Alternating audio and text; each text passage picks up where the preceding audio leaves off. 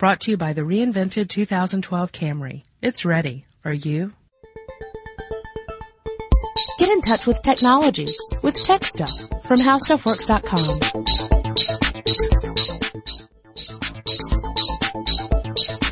Hello, everyone. Welcome to TechStuff. My name is Chris Paulette, and I'm an editor at HowStuffWorks.com. Sitting across from me, as always, is senior writer Jonathan Strickland. High above the North Pole on the first day of 1969, two professors of English literature approached each other at a combined velocity of 1,200 miles per hour. Did they collide? You'll have to read the book to find out. Dun, dun, dun. So we are today talking about an interesting subject. Definitely. Something that is beyond the eyes of mere mortals. Unless, of course, you've put the right software on your computer or you know what you're doing. Yeah, more or less. Okay, beyond the eyes of people like me, because I'm such a surface level kind of guy. We're talking about the dark web, or the dark internet, or the deep web, or the undernet, or the deep net, or the invisible web, or the hidden web. There are a lot of different names for this. Yeah. So there are two main definitions we need to get out of the way. Yes. Because people think of different things when these terms come up, and both things are real and need to be addressed. Yes. So here's the less interesting one. Okay. At least in my opinion. Mm-hmm. There are machines that either were once connected to the internet or were once connected to a network that subsequently was connected to the internet that are no longer reachable on the internet. Okay. So let's say there are entire military networks that were part of ARPANET back when ARPANET was a thing. Mm-hmm. And ARPANET, if you guys don't know, was a predecessor to the internet. It was where a lot of the protocols that were developed for the internet first were used. If only somebody wrote an article about that for HowStuffWorks.com. Hey, funny you should mention that. I did write an article about that, how ARPANET works. But yeah, ARPANET... It's actually a very interesting story. Yeah, and that is the story of creating a network that can let different machines communicate with one another. Mm-hmm, and before, networks were mostly composed of machines that were essentially identical to each other. Right. Mm-hmm. And they were all generally within the same space, like same building. But ARPANET was an attempt to create a network that would allow different machines running on different operating systems in different locations communicate with one another. And it grew substantially over the years that it existed. And it started to incorporate other types of networks, including military networks and research organizations. Well, some of those military networks did not keep pace with the changes that were made when the internet began to emerge. Now, ARPANET and the internet are not the same thing. Not technically. The internet is a network of networks, of which ARPANET was sort of kind of one, but ARPANET's essentially been offline. That's another example, is that stuff that was on ARPANET that's no longer accessible by the internet. Sometimes these machines themselves have failed, and they are no longer reachable. So that information is at least the original source of that information is lost. Mm-hmm, mm-hmm. You might be able to find bits and pieces of that information on other sites because people have cited it or stolen it or whatever. Mm-hmm. But the actual original source of that information is gone. You know what occurs to me? What's that? That we should point out too that that information may not have ever been on the web. Yeah.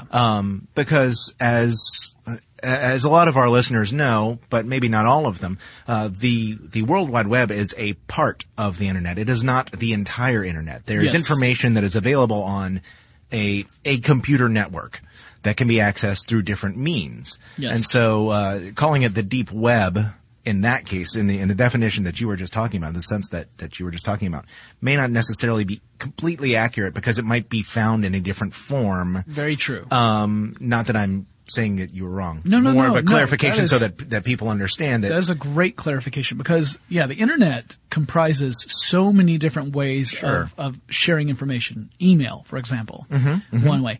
File transfer protocol, another way. Yep. Usenet. Gopher. And then you Waze. have HTTP being the web-based way of sharing information. And when we talk about deep web, some of this information is not necessarily the kind that you would access with a normal web browser. Right, exactly. So that's a good point.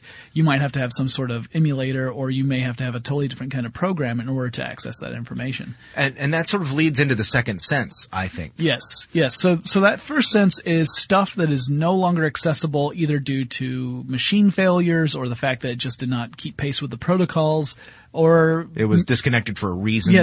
Just though it is now its own intranet, but is no longer connected to the internet. Right. At any rate, that's stuff that maybe at one time was connected to the internet, but now no longer is, and therefore you cannot get to it. That's why we call it dark. That's that one definition. Now here's the more super cool, awesome, spy, scary definition. Well, in its purest sense, I would say it's not spy or scary at all. True. You think about the depth and breadth of the internet as you see it on a search engine. You put in a search term, you get 300,000 hits plus for a topic, and you go, wow, there's a whole lot of information out there. Well, that's only the information that the web browser, that the search engine knows to go to find. Yeah, we call that the surface web. Yeah, and it's overused as a metaphor, but the whole iceberg thing really applies here. It is really a very, very small section of what's available on the internet as a whole. Part of it's because that's what's available on the web, and there are other protocols that Google, for example, is not searching. It's not necessarily collecting all the information that's on Usenet sites and things like that. So you may or may not find the information that's out there. Some people don't want their site indexed. Right, and they can choose not to. Just by putting in a little bit of code at the top of their page, it's essentially an instruction saying, hey, web crawlers, skip this site. Yes. Do not index this site. I do not want it indexed. And the web crawlers won't. They'll ignore it. They'll move on. And so then you have a website that is not indexed by any search engine. And the only way to get there is if there is another incoming link from somewhere else. So someone's built a website and they've got an outgoing link to this other website that doesn't have any, that is not indexed by websites or web search engines rather. Or you physically give out the URL to people.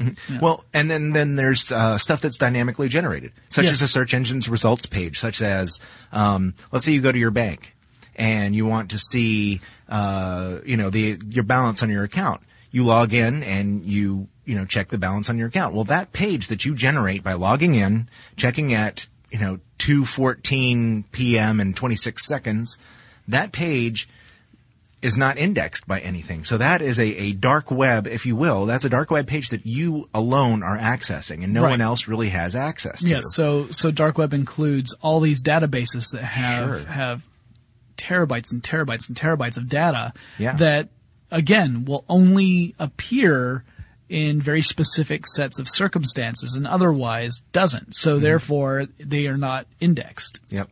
Yottabytes even. Mostly just because I wanted to say yottabytes. Yes, there is such a thing. I'd like to grab some yottabytes after this podcast. So yeah, I mean, in its purest sense, the dark web, the invisible web, the invisible net, these are things that just aren't, they're hard to find. They're not something that you're going to find simply by, surfing around or typing in a couple of terms in a search engine. Right. It's just not going to come up. Yeah. So, there's a whole lot out there. I mean, I use part of my website as a sandbox, just to test different technologies and play around with it so I can learn more about it. And I put security access on it because I'm just fooling around. I'm going to type blah, blah, blah, blah, blah. Ooh, look at that. Yeah. I could change the fonts. I could, and I want to see what this under construction GIF looks like on my site. Well, this looping MIDI is so much more awesome than that looping MIDI. Wow, this browser totally still supports that marquee tag. This is where it's clear that Jonathan has not built a website since 1994. Anyhow, yes, that all is part of the dark web, and therefore there is nothing particularly sneaky. You have a very funny look on your face. I was just thinking back to I was thinking back to actual websites I built back in 1994. That's the problem. All right, sorry. So, but we did have somebody who was asking about this. Yes. And we have not revealed your identity, dark web person. Your We'll just call secret them is safe with us. Deep web. Anyway. Or her. Let's not narrow it down too much. Him or her. Okay. So, the thing is, there is, and you think about it and you're going, well, okay, I get it, but that's not really all that interesting. It's not necessarily, but people are using the inability to find this stuff to their advantage. Yeah. They might be hiding secret information or, information that might get them in trouble with the law. Or they just don't like the idea of companies, websites, governments being able to track all their movements. What? Yeah. There are plenty of people out there. They do know this is the 21st century, right? Have they talked to Mark Zuckerberg? Have they Privacy is a thing of the past. Have they read George Orwell? That was 20th century. There you go. It was. And look how far we've come. One of the concerns about using the internet for a lot of people is that a lot of the stuff you do is trackable. There are records of what you do. I mean, this has been in the news recently because Google has changed its privacy policy where it's going to be sharing the information it gathers across multiple Google products in order to shape results for you personally, which means that it's actually actively using your history of navigating the web, and that freaks a lot of people out. Yeah. Well, speaking of people want to know the as of the day we're recording this, that happened yesterday. March 1st. And, people have been making a big deal out of it ever since Google had announced it. And plus they put it on all their sites. There's a little banner at the top saying, this stuff matters, which I thought was kind of funny. And they actually make it easy for you to look at what the history of your web searching is. So that way you can choose to. And you can get rid of it. Yeah, you can choose to delete it if you want. You can keep it. I mean, the purpose of that from Google's perspective is to give you the best service possible. But there are people who have brought up the concerns, and I think they are completely legitimate concerns, that the fact that you have this history that's personalized, individualized to a very specific user, that's troublesome, because what happens if another entity comes in that isn't concerned about giving you a great experience, but is more concerned about finding out exactly what you've been up to for a nefarious purpose. And that might be that you could be a perfectly innocent person and still have, problems arise because there's this information about your habits when you're out there surfing the web or using the internet in some way. And so there are people who have used this part of the web, this kind of idea of the, this anonymous, untrackable sort of web presence, to be able to navigate through without leaving a trail. And in some cases it is to do something that is not necessarily ethically in the green, right? I mean, it's some of the stuff is really illegal, unethical, nasty stuff. Yeah, well, it's like everything else. You've got the technology to do this. Yes. It can be used for good or bad. Yeah, for good or bad. Like, for example, Google basically says when you sign up, hey, look, Jonathan, just between you and us, we're going to collect this information, and as a result of us collecting this information, we're going to be able to tailor this for you. We're not going to look at your records. We don't care where you go. This is all going to be stored on a computer, and between you and us, you'll get a really great experience. And Jonathan may say, well, okay, I mean, hey, just between me and you guys, I think we're good. I don't mind that you're collecting this stuff, because I want a positive experience. I want to visit a site and my password just to go in there and blam, I'm right there. Yeah. The thing is, what if somebody breaks into the server? Or what if there's an unethical employee or somebody who gets ticked off at the company and says, you know what, I'm going to steal some customers' information and make this company's life miserable by giving them bad PR. I mean, it could be used for something like that, although the company may not necessarily be trying to do that. On the flip side of that, people might be saying, you know what, I'm just uncomfortable with you having that information. And the other people might be saying, I'm uncomfortable for you having this information because I don't want to get thrown in jail.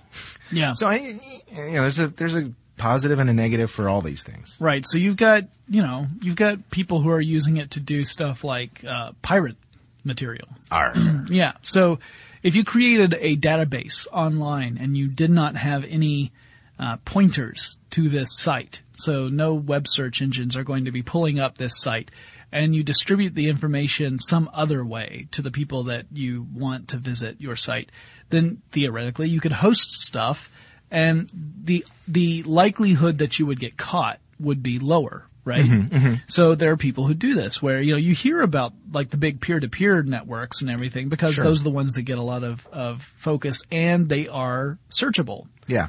But then there are other ones that are not searchable, and there are plenty of them that exist out there. It's still just as illegal to use them, but they are evading detection more effectively. I think, the organizations that are concerned about intellectual property have to make sure that they get the services of people who are aware of the dark web in order to be able to police that kind of stuff. But it's also used for things like a journalist who might be overseas in a country that is not so concerned about offering the press free speech as other countries. And that journalist may want to be able to publish reports that are unfavorable to a regime in that country, and using something like the dark web in order to get that information out could protect the journalist or the journalist's sources. So let's say like the journalist is overseas talking to a government official and trying to communicate with this government official who does not approve of the regime's policies. Well, that official could very potentially be in serious danger for sharing that information. Using some sort of untrackable, anonymous software, or doing this over the web in a way that's not searchable or trackable would be very important in that case. And so there are tools that are out there for people to use. And again, just like Chris said, the tools are neutral. The tools are tools. Yeah, they're just tools. But there are tools out there. Just like me. Yeah. So like Freenet, that's an example. Now, we've talked about Freenet before. Yeah. It was some time ago. I think about a year ago, as a matter of fact, because we were talking about the using the internet to communicate protests and other information in countries where the government is aggressive about finding and punishing people for speaking their mind. Yes. In that country. Of course, we've over the last couple of years, we've had a lot of that in many countries around the world where people are getting the word out about stuff that's going on. People who are being jailed for being dissidents. People are trying to find ways to communicate with one another to establish protests. The government is watching. The law enforcement authorities in that area are watching to see if they can crack down on these protests, to keep it from becoming worldwide, to keep it from gathering more support. So these folks are trying to find ways to share information without bringing down the authorities on them. And software like Freenet is one way that they can do that. And in fact, some people were setting up servers over the past couple years where people could speak their mind and it wouldn't disclose their location. Yeah. And a lot of people who were supporters of democracy for these governments that were not necessarily so democratic, they were saying, oh, well, this is a good thing. We're giving people an opportunity to speak their mind, that we're giving them freedom of speech where they had none before. Right. Yeah. Another example is, the onion router, or Tor. I've used that myself on my own computer, as a matter of fact. Yeah. You may have heard of Tor, and Tor is, part of a project called Anonymity Online. And it's all about, being able to access the internet anonymously, where there's not going to be any tracking. You have to pair this with some other software sometimes, depending on what it is you're trying to do. But in general, what its purpose is so that you can go through and find out what you need to find without leaving a trace of what you're doing, which can be really important depending on what it is. Like maybe you're a whistleblower, maybe you're in a huge company and you've seen something that's truly unethical, and you feel it is your responsibility, since you know about it, to reveal this. But you also know that if you do this, you could have some serious problems in your personal life further down the line. Well, that's sort of the kind of tool you might want to look into if you were to do such a thing, right? So The way Tor does it is kind of interesting. They do it through a distributed network. Mm-hmm. So distributed networks, we talked about it. Again, it's kind of similar to peer-to-peer networks. Well, in a way, it's a lot of it has some similarity to the people who are conducting hacker attacks. Yeah. Because another thing that we've talked about on occasion is how it can be difficult to trace exactly where an attack comes from, or it can be possible to spoof another address. Say, make it appear as though an attack is coming from a country to go, hey, they're the ones doing it. Yeah, China's attacking us. And then if you were to really look at it, you might realize that the attackers came from a totally different country, but they had spoofed it, or they had created a zombie army where they had infected computers within China. So the attacks were coming from China. It's just they were being masterminded from computers that were in a totally different country. It's a tricky thing about computers is that it's entirely possible for you to be able to cover your tracks or to obfuscate where you are working from and make it appear that someone else, some patsy, is really the one in charge of the actual attack. Well, Tor works in a similar fashion to that. Basically, it uses this array of servers to mask your location. Right. So the way it works normally with internet traffic is that if I'm sending a request to a server for me to get, let's just say, a web page back, then that request is going to go out in packets across the internet with a header and a footer that gives the information about where it's going, and then once it gets to where it is, the request gets received, the server responds, sends it back my way, not necessarily in the same pathway that my request went, and then it gets to my machine. My machine puts it all together, and then I can look at the web page. With Tor, each jump from one server to one machine to another is unique, and it's unique to that. Like the information is unique to that jump, so that when I send my request out, it goes to a server on the Tor network. Now, the server on the Tor network doesn't know that it needs to go to this specific destination. It just knows that it has to send this request to a second server that's in the Tor network. So that request goes to that server within the Tor network. Now, that server doesn't know where the request originated from. It knows that it got it from server number 1, but it doesn't know who sent the request to server number 1, right? So server number 2 is like, all right, well, server number 1 sent this to me. I'm supposed to send it to server number 3. It goes to server number 3. Server number 3 doesn't know about server number 1. It just knows that a request came from server number 2. It definitely doesn't know about you who sent the request in the first place. And it does this all the way across the network until it gets to where it's supposed to be. And then it comes back in that same pathway. And there's no way for any individual machine to know what the origin point or destination point was, except for the ones that were immediately adjacent to those points. So it protects your identity because you can't track where this traffic's going. There's no way to figure it out because these machines if you were the only one using this network, sure, then they'd be able to tell. But with all the information passing across, it's impossible to say who sent what when and where this information was going and what was inside it. Now, Tor requires that you install some software on your computer, which basically uses your browser. You can turn it on and off, which is nice in a way. I did test it just to play around with a couple of years ago, because I thought it was kind of interesting and how it masks your identity. So, I found out two things. One, I tried it and then I went to see where it said I was coming from. I traced the route and it said I was in Sweden, which is really great, except it made me hungry for lingonberries. And then, the next thing. I was thinking meatballs. Yeah, I knew. Well, that's, cliche. And then, the other thing is because it is traveling so much farther. Now, remember we've talked about, you make a request over the internet. The information goes from one computer to the other computer to the other computer until it gets to the other location. And then it sends it, back until it reaches your machine. Yeah. When you go through Tor, it does that through a whole lot more computers and it slows everything down. So if you want to be private, for whatever reason, you can use this software, but it will slow things down. Yeah. Just be aware. That's true. That's pretty much true with every security system too. Anytime you have some encryption or whatever, it's going to affect the speed of the transmission.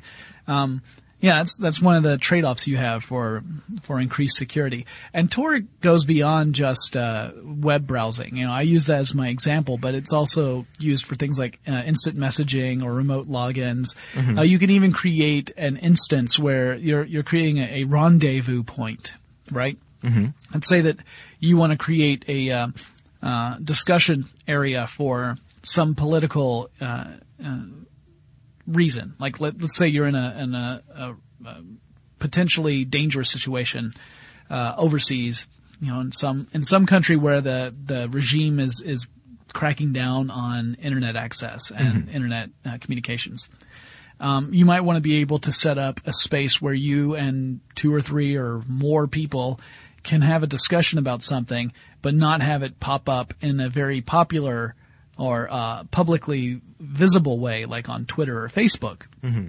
Because even though those tools have been really useful, it's also true that if you use them a lot, then there's the chance that it could either get shut down, or that authorities could track you, or that authorities could infiltrate your communications. So if you're using something that's below the radar, that's not being broadcast publicly, you have a better chance of maintaining that security. Mm-hmm. Well, Tor would let you do things like set up essentially what would be like a chat room or a forum among a bunch of people that is not visible to anyone else. And it does it through this distributed network way where the person who creates the instance lets people know, hey, I'm building this thing on blah, blah, blah.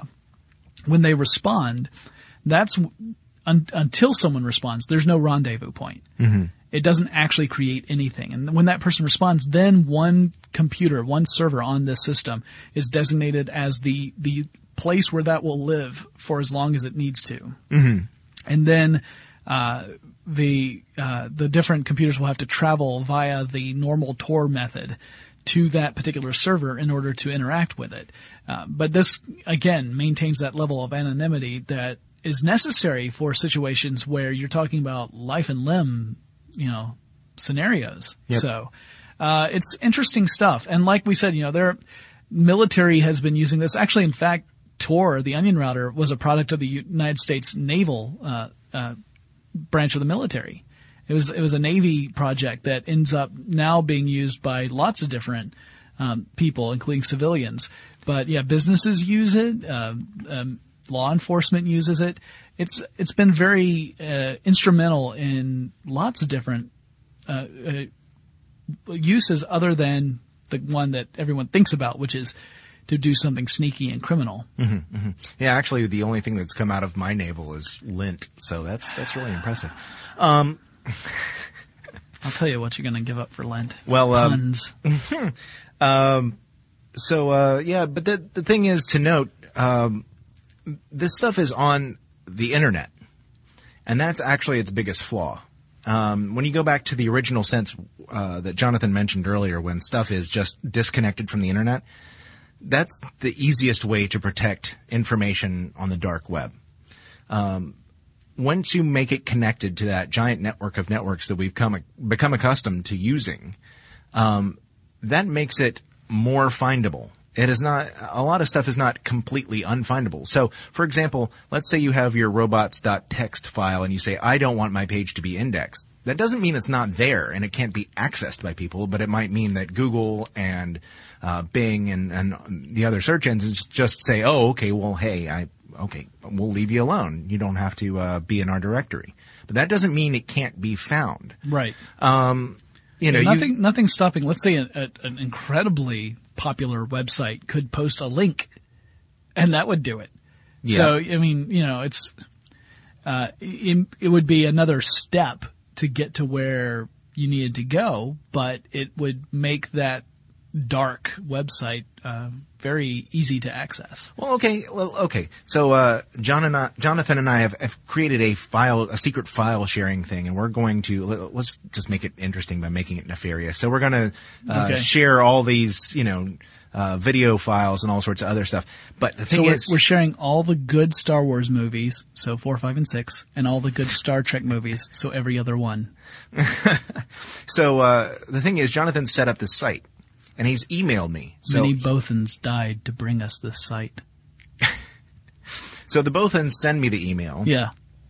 Okay, so it's between you and me, right? Right. Nobody else knows about it. Right. Except there's a trace of that email on every server that it touched between you and me. Yes. Plus, we have ISPs, and they have that information somewhere on file. No, they're not going to go looking through they don't have time to look through all that stuff. Yeah, there's no way. There's just so much data. But it's there. Yes. So if someone else hears about this, like if I become Mr. Flappy Gums and I walk outside and I'm like, you should look into that gingivitis problem. Yeah, probably should. And I say, man, Chris and I, we shared episode 4 Star Wars New Hope 18 times between the two of us for no apparent reason. And I'm just chatting away. Well, then there's a chance someone goes to someone else, that goes to someone else, goes to someone else. And next thing you know, you've got authorities looking into it and they say, all right, well, if we can't find this site directly, what other routes can we look at in order to build a case against these two idiots and find out whether or not they're really, breaking the law? And if so, how hard we can punish them. And the answer to that, by the way, is very, very hard. Yeah, the chances are that the user agreement that Jonathan and I have between our internet service providers says that they're not going to give up our information unless the law enforcement authorities come knocking at their door with a warrant saying, hey, we believe that these guys are up to no good. Cough over the records. And in which case they're going to say, okay, well, if you've got a legitimate reason to worry about it, here you go. This is why the various pieces of legislation around the world, really, but in the United States are the ones that we're mostly familiar with. Things like DMCA, SOPA, and PIPA. Why these were such a huge deal, because it was one of those things that people were worried the government would get too much authority to be able to snoop in on what you were doing, and whether you were doing something wrong or not wasn't the point. It was the fact that it was almost like an unreasonable search and seizure kind of approach to information. Like it wasn't necessarily your personal property in the sense of physical things you owned, but it was your information, which is more and more becoming something like property to people. So yeah, it's and also the whole SOPA and PIPA thing was for a while also a concern for people who use Tor. Sure. And that it looked like services like Tor could be at threat because of some of the various kinds of laws that are being proposed around the world. ACTA is another great example. And that's one that's global. It's not the United States, just the United States anyway. And there's a lot of concern that this kind of legislation is specifically taking aim at services that have legitimate, legal, and one could argue pro-humanity reasons to use them, and yet those would get wiped off just as easily as the piracy stuff. And so the question that a lot of people have is the damage that's being done by piracy, which by the way is completely impossible to define. We cannot define how much damage piracy does. Yeah. We just can't. Right. It does do damage. Don't get me wrong. We just can't define how much it is. But is that indefinable amount of damage greater than the good that an anonymous web gives us? And if it is greater, then maybe we have to look at wiping it all out. Personally, this is just my own personal opinion, not representative of anyone else. I seriously doubt that, but because I look around at the world and how the world is changing, like the events of the Arab Spring, and I think if it weren't for the fact that we have these outlets, then these social changes, which in many cases look like they are long overdue, may still not have happened.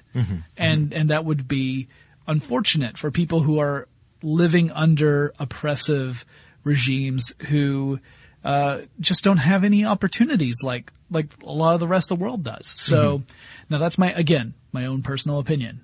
Jonathan's getting off his soapbox. So in short, the deep web, the invisible internet. This is just information that that the average person is not going to be able to find easily. It could be anything from people planning a hate crime or an act of terrorism to people planning their next big venture, and they just don't want it to become public before they can make a sensation and ruin Facebook's day by coming out with something even better. To like 50 hard drives that are holding databases of information that are not relevant unless you put in a specific query. Sure. You would not want that searchable on the internet because it would be totally useless. Yes. So, I mean, it's a simple definition, but there's a lot to it, and when you start thinking about it,